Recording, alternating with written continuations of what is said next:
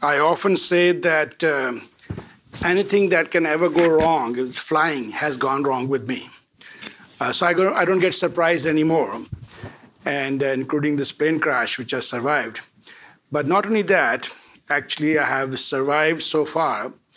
5 times I probably should have been dead. I've also survived a bomb blast in a train and fall from a 4th-story building, and cancer that came and went, and we didn't even know that was there. So my wife is counting how many lives I have. And so let's see how long that lasts. But sometime I'll tell the story about my plane crash.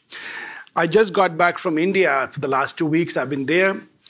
And this time, instead of going via London, I flew via Hong Kong because the ticket was cheaper. And I said, let me do that. But it's a long flight from Dallas to Hong Kong, 16.5-hour flying time there, and 14.5-hour flying time back. And I can't sleep sitting up. So that's my time to catch up with the movies, because I don't go to theaters to watch movies. So while going, I watched 6 movies. And they all kind of merged together because I dozed in and out. And so my kids, once in a while, they'll hear. So I remember that scene. I think I've seen that movie, but I have no idea what name is. And on our way back, I remembered that I tried to watch 6 movies, but I think I only finished 3. But one that caught my attention, which kind of I stayed awake to watch, was the movie that just came and went, and I don't know how many of you saw. But the title of the movie was The Man Who Invented Christmas. Did anybody get to see that movie? He just quietly came and went. And part of the reason is because it's a British production. And oftentimes BBC movies don't get pushed that much into theaters. But it's a story about how Charles Dickens wrote A Christmas Carol. And it's based upon a true story, based upon the true facts and the books and everything. It's worth watching it. So this Christmas, if you're looking for a movie to watch, soon probably it's going to be out that you can rent it, and it's worth watching it. And the reason I mentioned that movie, because it reminded me that he truly is the inventor of Christmas. Because as we look through the ages, and especially until the middle of the 1800s, Christmas was never ever considered significant. It was the Easter that everybody celebrated. And the church throughout the ages have always been debating about, first of all, when did Christmas really happen?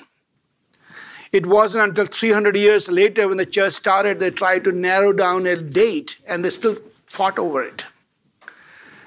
And at the same time, the significance of Christmas was not taken up that crucially, because the moment you talked about Christmas, then you had to talk about Jesus' birth.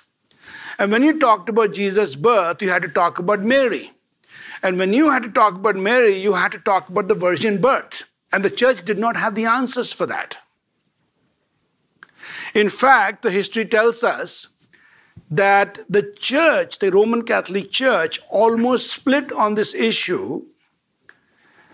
That was Mary's own egg was used to conceive the baby Jesus, or was that the first embryo implant in her womb so that Jesus could take birth? The reason because the church could not come up with an answer, how could someone born through a sinner could be sinless when half of her biological contribution is there in the birth of the child? You know, today we look at the Christmas story, we look at the virgin birth, we skip over, we go over there. That's not being a big issue. It has always been a big issue in the history of the church. It still is a big issue in many of the countries around the world. We cannot go past talking about Jesus and his virgin birth in India before we can explain what really happened over there. And when the church could not come, a Roman Catholic Church could not come up with any answer, so they said, well, in order to make Jesus sinless, we better make Mary sinless. So that's when the doctrine of Immaculate Conception was invented. But then the issue came, did Mary remain sinless as a result of giving birth to this sinless child. So another doctrine was added. Yes, Mary remained virgin for the rest of her life. What about other children Joseph had? Well, he had them from the previous marriage. They just kept coming up with different kinds of these doctrines to somehow explain what happened. So the best thing was to avoid focus upon Christmas, because we all agree to his death and resurrection, which is more important. So let's talk about Easter. Forget about the Christmas. And that's how it has been all through the thing. And honestly and truthfully, it was Charles Dickens who really reinvented the Christmas story. And that too because the Queen had just married at the time with a German guy who brought the concept of the tree, and the Buckingham Palace for the first time was decorated with this tree and all the ornaments and everything. And everybody said, "What is that?" And he was struggling to come up with another story, so he said, let's talk about this fiction about the Christmas of the past, the ghost story. And he wrote that book. And they say that as a result of that book, not only Christmas got revived, but also the philanthropy giving that happened at the time, until today it continues. But since the days from the Europe till today, Christmas has still considered kind of a holiday and a family time. Just eat, give gifts, and nothing really significant happens. It was the American church that added the Christmas Eve service. You know, when we first came to the U.S., I thought, my wife and I were looking forward to the Christmas day, or that'll be the great day for go to some of the great service on Christmas day. And we were surprised to find out that there are no church services on Christmas morning, because that's not how people grew up in India and many countries around the world. The biggest event of the church in India is a Christmas service on Christmas morning. And then oftentimes there is a lunch afterwards, and that's the celebration. So even while we are here on Christmas morning, that's what we'll be doing. We'll be attending a Christmas morning service in an Indian church, and there's a fancy, really big lunch afterwards. But Christmas Day, till today, people do not know what to do with it. I want to talk about the Christmas story. We refer to the passages. And when I talk about the Christmas story, my title of this morning's message is The Three Unwise Men of the First Christmas. Because we often talk about the wise men.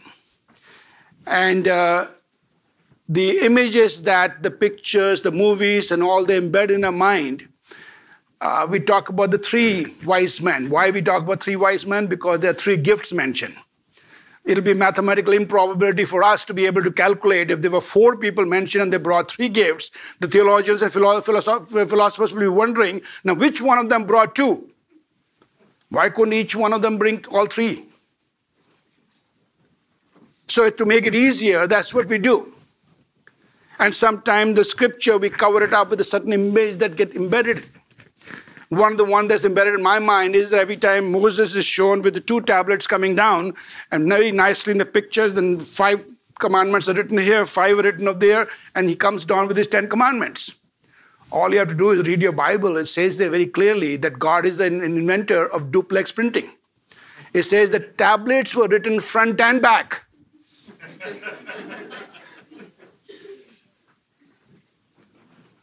But we like to see Moses holding 2 tablets, 5 here, 5 here. That's the image that we have.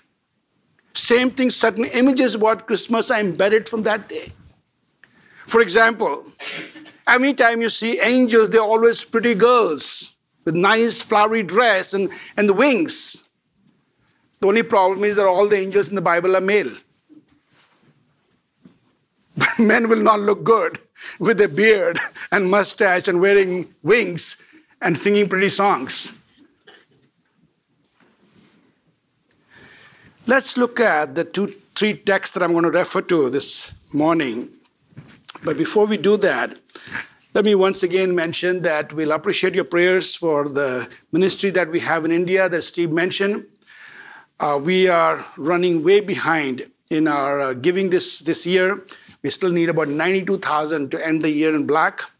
And I just got back from there. A number of programs are in jeopardy next year if you don't have enough funds. And if the Lord leads you as you're giving gifts to your missionaries to make a special gift to seek partners, we'll really appreciate that. And I often say that for $100 a month, you can sponsor a student, full-time student, pays for his tuition, residential living, books, and everything per month to have a Bachelor of Theology or Master of Divinity degree. And we'll really appreciate to have more partners to do that. Please turn with me to the story in Luke chapter 2. In Luke chapter 2, we are told in detail the story about Jesus' birth. What happens over there is that Luke takes his time to explain how Jesus was born. And talks about that how everybody had to go to their hometown for the census to be taken. And verse 4 of chapter 2 in Luke says, "And Joseph also went up from Galilee, from the city of Nazareth, to Judea, the city of David, which is called Bethlehem, where he was from the house of David." Nazareth is about 65 miles north of Jerusalem.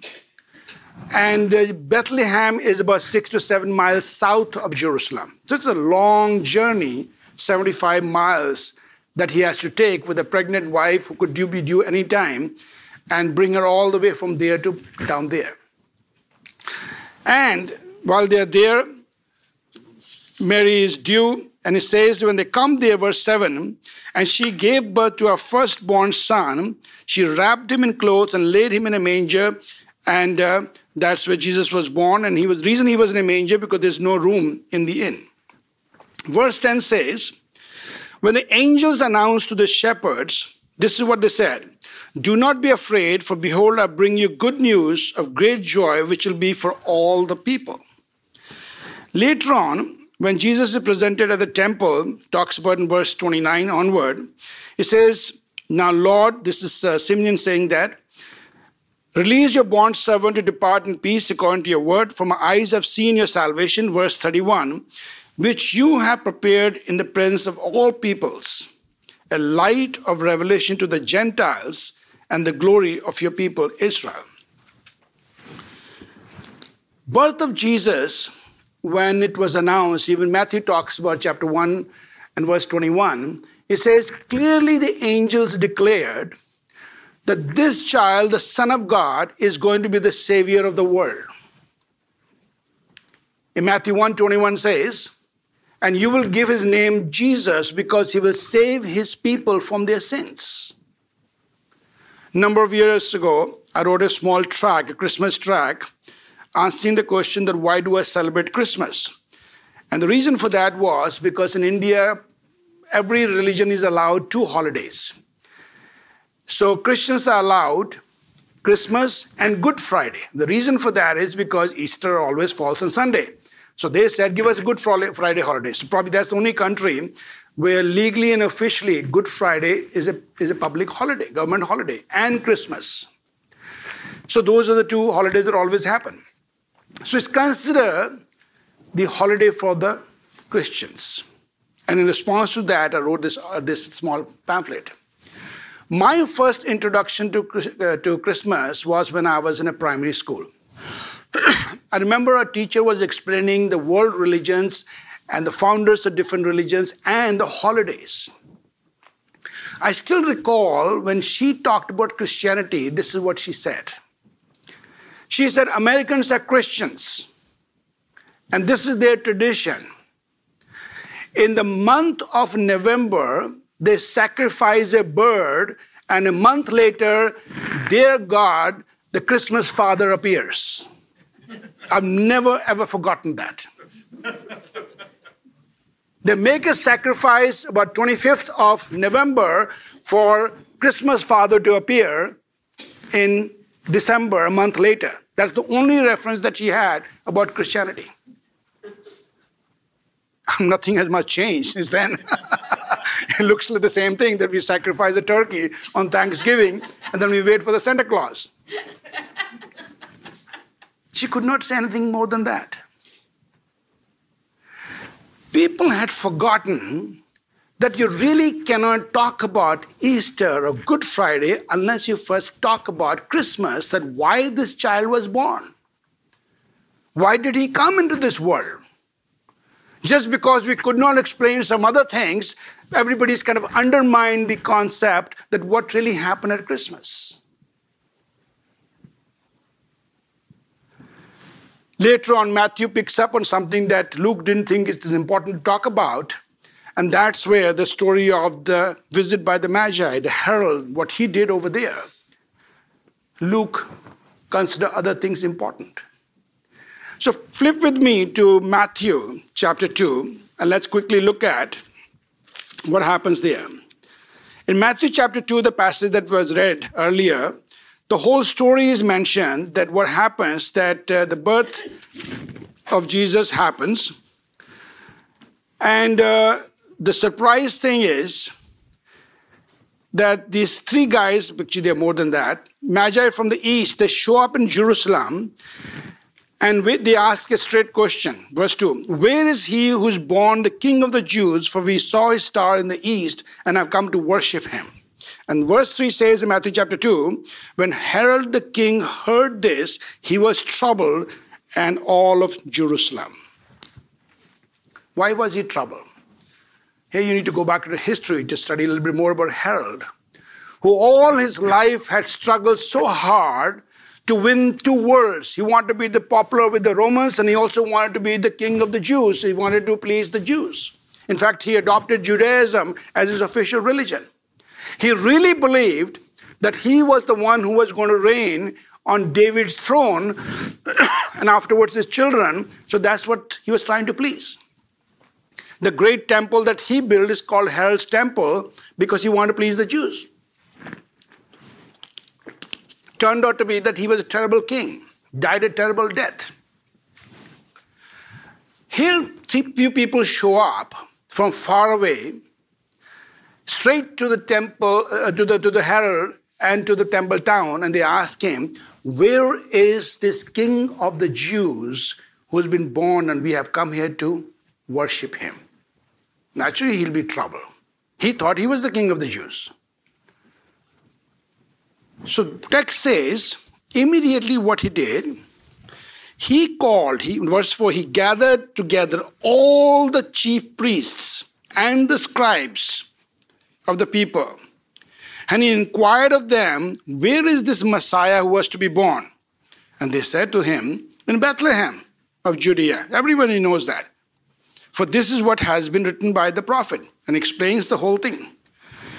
So, it was King Herod who sent this Magi to Bethlehem. They didn't know how to go to Bethlehem. It was his team of experts who told him where the king was going to be born, because they just saw the star, they knew the king was born, and they run towards Jerusalem, to the palace. He sends them over there. When they go visit him, and then what happens is that they want to return back to Jerusalem because he made a deal with them, come back and tell me what happened, and I will go back and worship him. Angel tells them, don't go back. And as a result, they go somewhere else. Angel tells Joseph, take baby Jesus to Egypt, run away. He goes away till Herod dies, comes back. There's a lot of history in that. For some reason, Josephus, who we rely a lot upon the intertestament history, does not mention about Jesus' flight to Egypt. But if you look at the artwork that has been portrayed, they made a big deal about his visit. And oftentimes they say that he stayed there for maybe 8 or 10 years before he was presented again at the temple, 12 years. There's a lot of gap in what happens in those days. Let's reconstruct what has happened.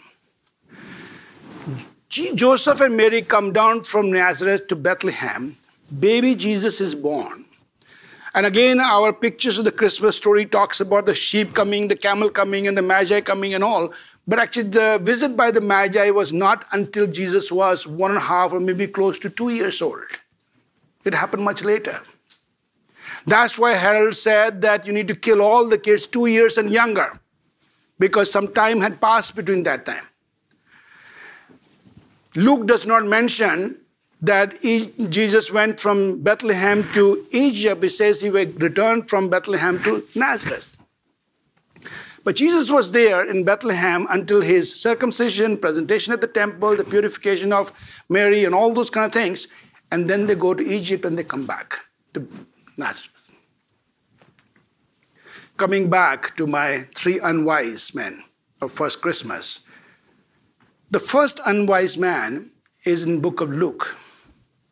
The text says that when the people returned to Bethlehem to take census,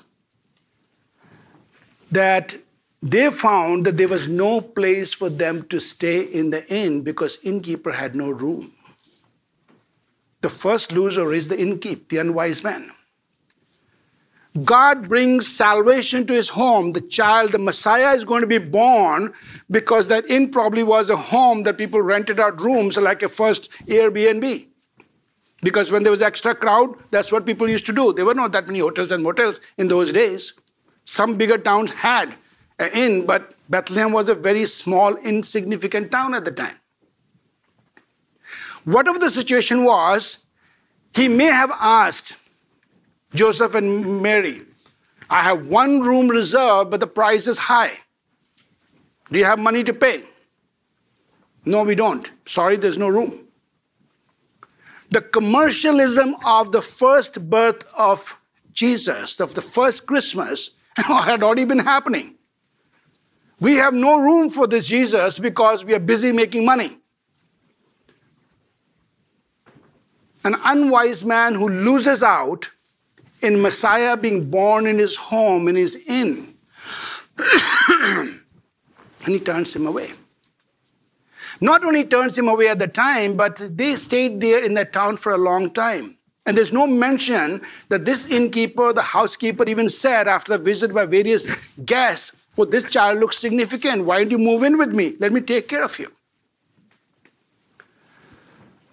But in the commercialism of him making money, he lost out on the first Christmas, the joy of first Christmas.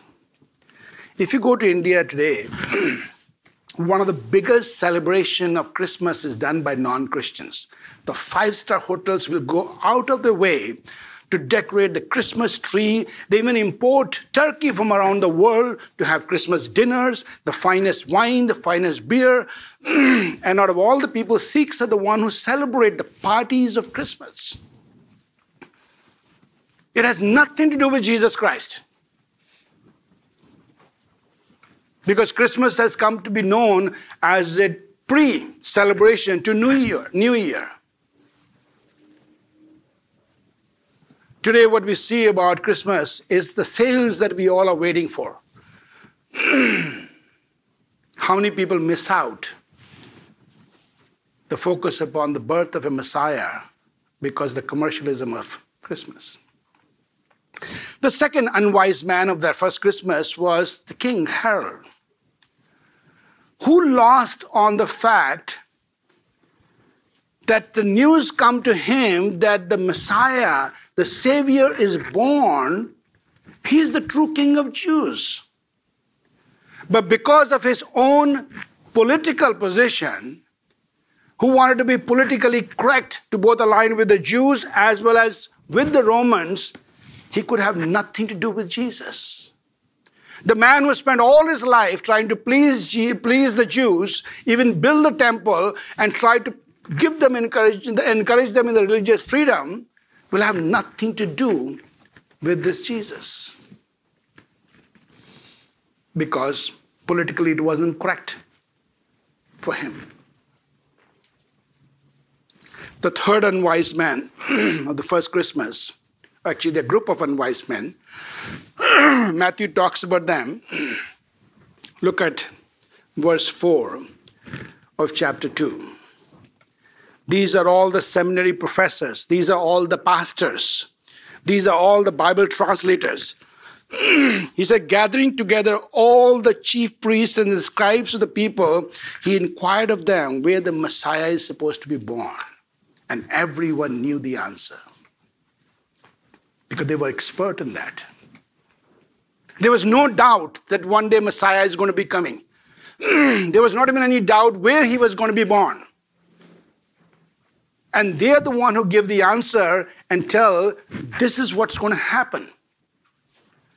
But guess, do they all run down to Bethlehem to worship the child? No. You know, when I went to Israel the first time, I took the standard tour, going through all the places. How many of you have been to Israel? Okay, those of you who have not, at least once in a lifetime, you need to go, because the whole history and the geography comes alive when you visit that place. And the second time I went to Israel, I stayed with a very close Jewish friend who's a believer, president of a seminary, and he gave me the inner tour of the synagogues and going with the Jewish families who are not believers and other places. And I had a very fascinating visit, even with the priests and the scribes and all that. After my two visits, I came to this conclusion that technically the Jews are still supposed to be waiting for the Messiah. But when you look at Jerusalem, when you look at the religious structure, they are so comfortable in waiting that even if today Christ were to come back again, they have no room for him. Just like they rejected the first time, they're going to reject him again. Why? Because they're comfortable in the system in which they have created. Jesus did not fit their description the first time they came. They wanted him to come to be the political savior. Even though it has been explained again and again that he's coming as a savior of the world. They said, no, he's supposed to be exclusive ours. And that too more for political reasons than for anything else. But these religious leaders, the scribes and the priests, had no room for the Messiah to come. Nothing has changed. Some of the smartest people that I meet around the world are educated people, and oftentimes they are educated in convent schools, where they were exposed to the Bible. They had to read the Bible. Or even as adults going to these finest schools, they had to read the great books. They had to read those guys who wrote against the Bible. And in return, they had to read the Bible. They can answer all the questions about the Bible. They can explain to you some of the aspects of the scripture much better than even some of the seminary professors. But in spite of all the education, in spite of all their learning, in spite of all their putting the pieces together, they will not bow down and worship Jesus. They're still in the category of unwise men, just as the first Christmas. 3 unwise men of the first Christmas: the one who commercially, because of financial reason, could not afford to have anything to do with Jesus. Second, because of the political reasons, because he wanted to make sure that he's politically correct, he could not and would not have anything to do with Jesus. But fairest of all, the one who have spent their entire life searching and waiting for this Messiah will have nothing to do with Jesus, because they're comfortable in their own system and he does not fit into the definitions. The story of Christmas, more than ever, needs to be told today. Again and again and again. In the church, to our children, to people around the world. The reason it needs to be told is because the third passage that I want to refer to in John. John chapter 1, where he summarizes the birth of Jesus in a different way. Remember last time we looked at that how John connects his writing, the last books he wrote, all the way to Genesis 1:1.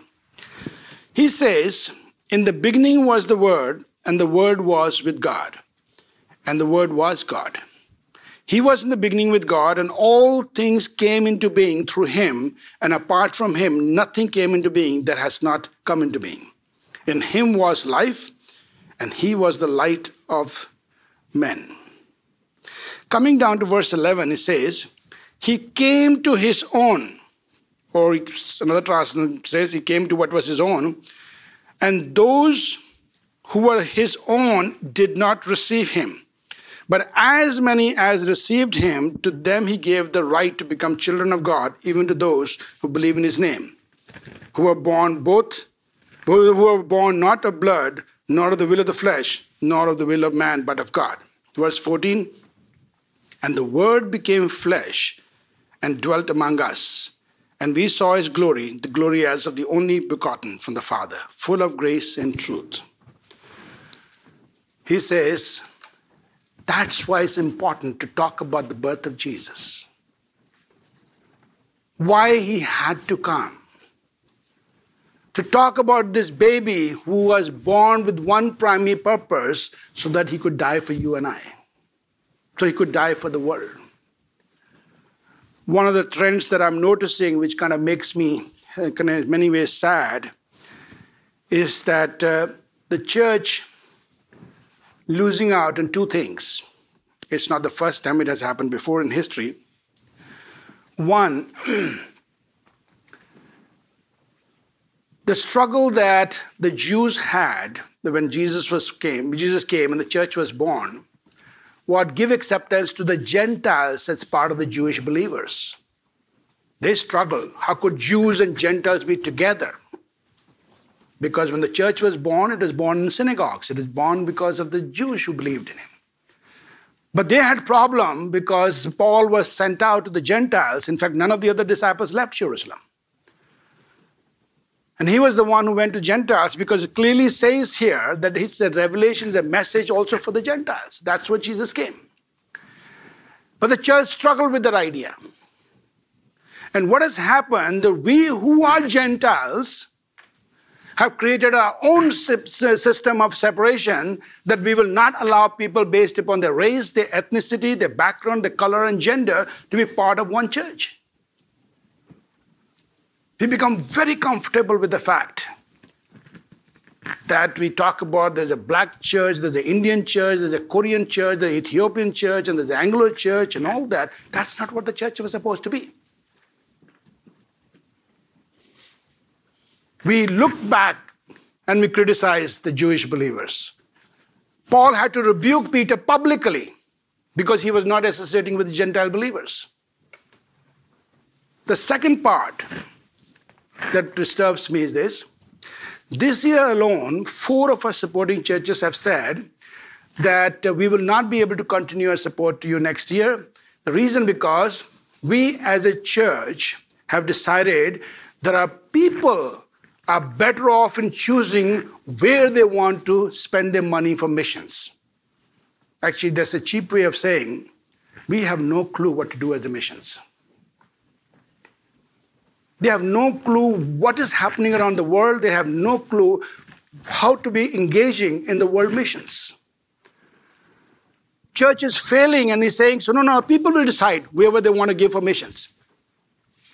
But give your main offering to the church because we have to run this so-called social club so we can entertain you, we can pay for the building, we can pay for the thing. But when it comes to missions, you decide. We forget that the purpose why God has kept us on this earth is to be a light to the rest of the world. That's what even Israel was supposed to be. And that's a danger trap to fall into. As I conclude, one of the best ways I describe Christmas, I remember that always brings back the truth and reality of Christmas and the message when we share that with others is in a story which goes like this. A farmer in Ohio, you may have heard this before, had a very, very large farm.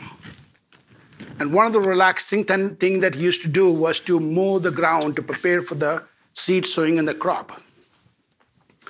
One day he noticed that he always misses a corner because the tractor has to go kind of in a circle, but there was a corner that was left alone, and he didn't have to worry about that because he had such a large farm.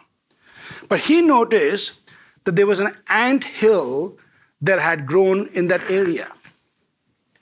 One day he stopped to look at this ant hill, and he was really fascinated by observing them, that how hard these ants were working and how many chambers had come up and how this ant hill was growing.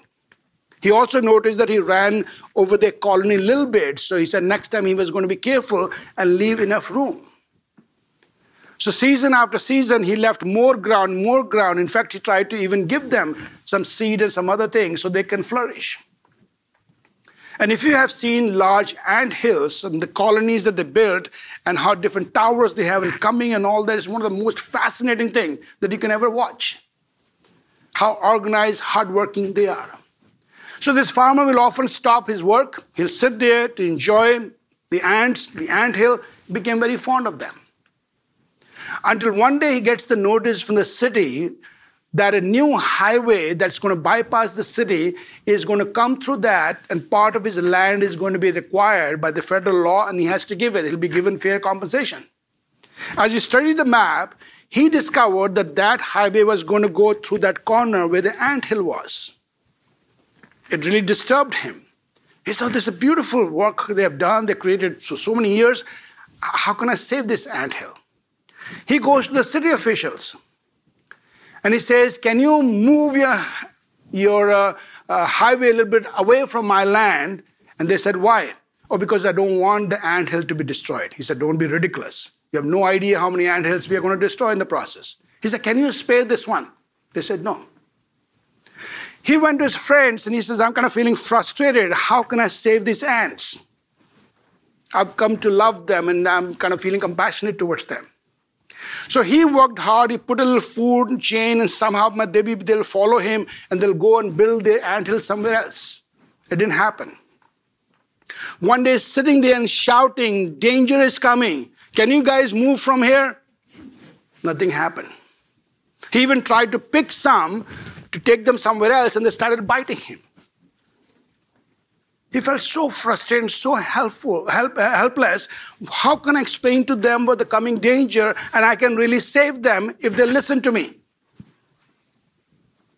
A friend said, the only solution is if somehow you can go among the ants as an ant, so you will be one of them and they'll listen to you. But at the same time, somehow if you can retain your humanness, so that you can comprehend and understand the problem that they're going to face. And you may have a chance to convince them that you are going to be their savior and they should listen and follow you and you can save them from the coming danger. And for them to know that you have the one who are human being, the owner of this farmer, and I come as their savior as an ant, why don't you send some signs before you go there? So they'll be prepared and they'll look forward to your coming. And maybe that'll happen. God had been working with human beings since the day of creation. Listen to me about the coming danger. One day the world is going to be destroyed. I can save you if you follow me, if you listen to me. He sends his son to take birth among us as human being, as one of us, while retaining his Godhead to say, follow me. I'm the only way to the Father, and only in me you can have heaven. Listen to me. Only few did. But Peter writes to us, we still have some time. This is the time to go out and still, God is not forgotten that his promises, but he's patient towards us. That somehow let's make another run at the unwise during this Christmas. To share the story of the first Christmas one more time. That Jesus came and is born to be our Savior. Some of our family members, some of our children, our neighbors need to hear that. Our relatives far away, friends, and people around the world needs to hear that. I was told that my track, This on Christmas, which is translated into 6 different languages, had just reached the mark of about 2 million copies have been distributed over the last these 10 years. Sounds a lot. But India has 1.3 billion people. It's not even a drop in the bucket, not even a drop off the bucket. where will we begin? That's where everyone comes into play. The command that Jesus gave to us, you carry the mandate to share about the Lord Jesus Christ to others, to the ends of the earth, so that people can hear why Jesus was born, so that they too can put their trust in him and be saved. That's the story of Christmas. Those of us who know him, we are the wise ones. I hope there's not anyone sitting here who is still unwise because of any reason and have not put his trust in the Lord Jesus Christ. Let's pray. Thank you, Heavenly Father, for these three unwise men of the first Christmas, and there were many more. But the sad story is that till today, thousands of years later, the world is still full of unwise people. They are unwise not because they don't know the gospel or they don't understand it or they have not been told. Most of them, they choose to reject. We have not talked about the seriousness of the coming danger, or we have not explained to them about the love of God that was exhibited in Jesus Christ. We ask, Father, that this Christmas you'll give us opportunities to share about the Lord Jesus Christ and God's love, Jesus' sacrifice, but most importantly, the beauty of putting our trust in him for our salvation. And we ask, Father, to make this happen for your glory, for the extension of your kingdom, and also what is good for your people. And we pray this in Jesus' name. Amen.